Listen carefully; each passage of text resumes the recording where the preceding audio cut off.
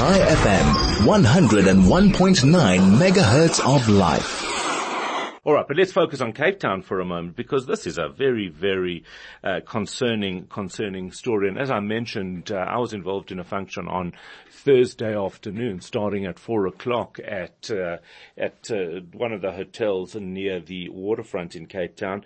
Many of our guests struggled to get there.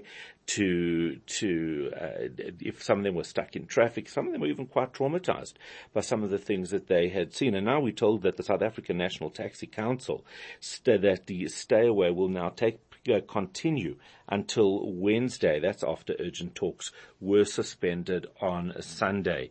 It's very worrying, but what is this even about? Enver Duminy, who is the CEO of Cape Town Tourism. A very, very good morning. Thanks for joining us. How are you?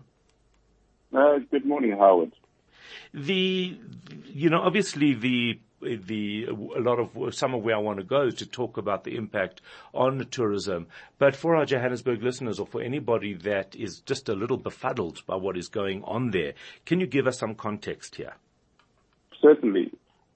So there's a current taxi strike happening in and across Cape Town due to the change of bylaws by the City of Cape Town in compliance with the National Road Traffic Act.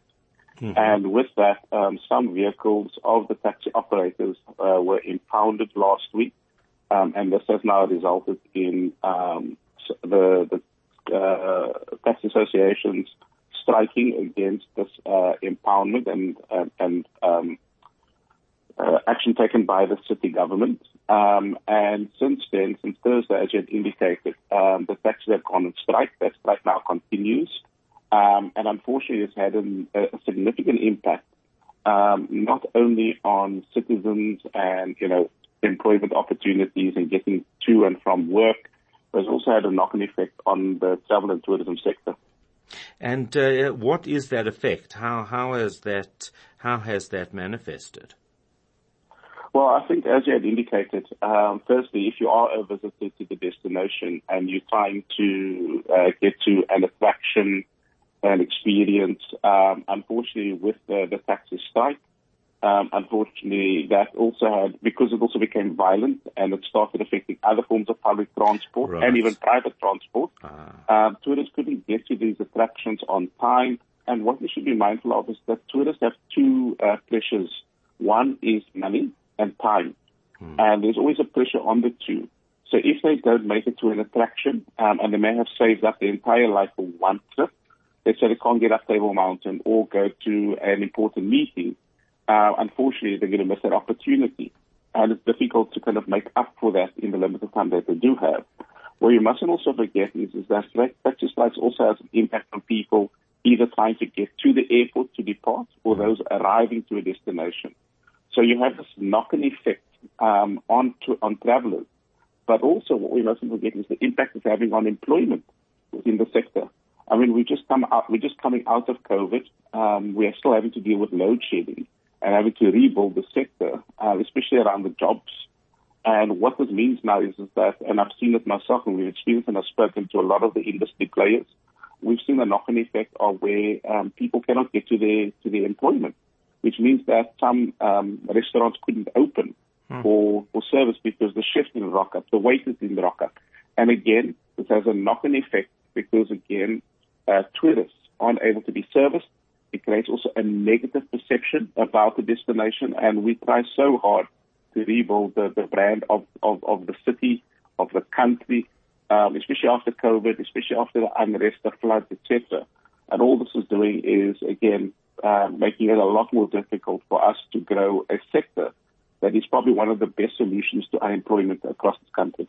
And we have seen an incredible growth of tourism in the Cape, in the Western Cape. I mean, the figures that I was reading a few weeks ago was just unbelievable in terms of tourism, in terms of infrastructure growth, in terms of many aspects.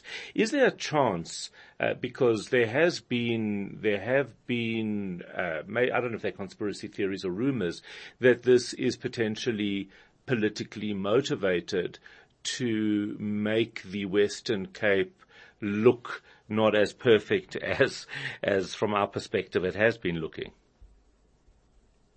So unfortunately, I'm not quite certain about any form of political agendas to make the Cape Town ungovernable and as well as reputation. I think if you look at, again, the core matters, this is about a taxi strike that has unfortunately become violent. There are people that are using the opportunity, criminals are using the opportunity for nefarious reasons, whether that's attacking people, passengers, or for whatever other agendas. Unfortunately, I'm not in any of those circles. But what I do know is that whatever the reason, is that there's a significant impact on the employment within the sector, on passengers, and even if you look at airline crew trying to get to an airport so they can make sure that people can get back to or get home. It's definitely going to have a negative impact besides the opportunity cost of people cancelling their trips. And those actually say, you know what, I was about to book my flight to Cape Town in South Africa. I'm not going to do it. I'm going to go elsewhere. And that's the impact that we will never know. I was just going to say, and that you can never quantify, can you? What do we know about why talks broke down last night? And do you know if there's any chance that they will resume today?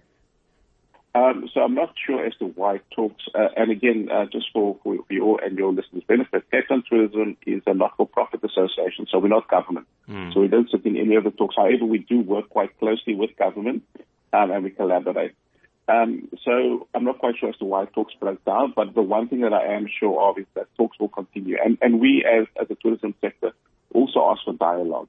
I think one thing that, the taxi industry can learn from us as the tourism sector is for the last few years now, our tour operators have been struggling. Their vehicles have also been impounded from time to time purely because of a operating license permit issue.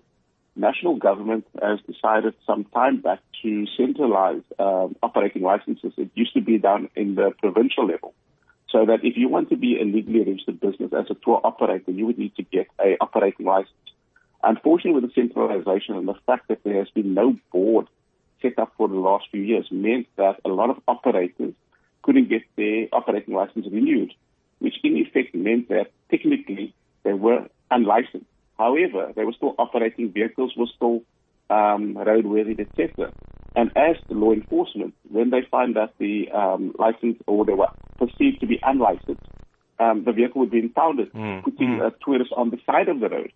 So for us, what we have been doing for the last few years is engaging constructively with the traffic department, with government, and with national to ask them, guys, can you at least speed up the application process?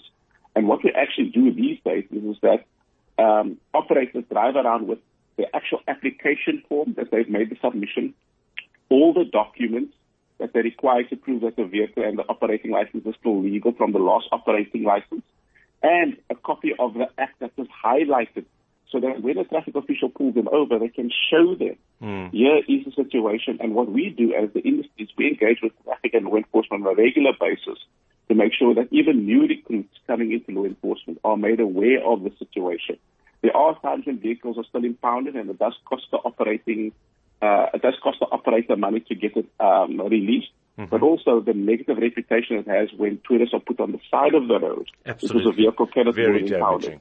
As a tourism industry, we've experienced this firsthand and continue to do so. But what we do is we try to find constructive dialogue with all parties on an ongoing basis, and hopefully this is something that both parties can learn from us. Absolutely right, and that's where we'll leave it. Let's hope that it is resolved soon. Enver Duminy, who's the CEO of Cape Town Tourism. It's 7 o'clock. I'm Howard Feldman. Good morning.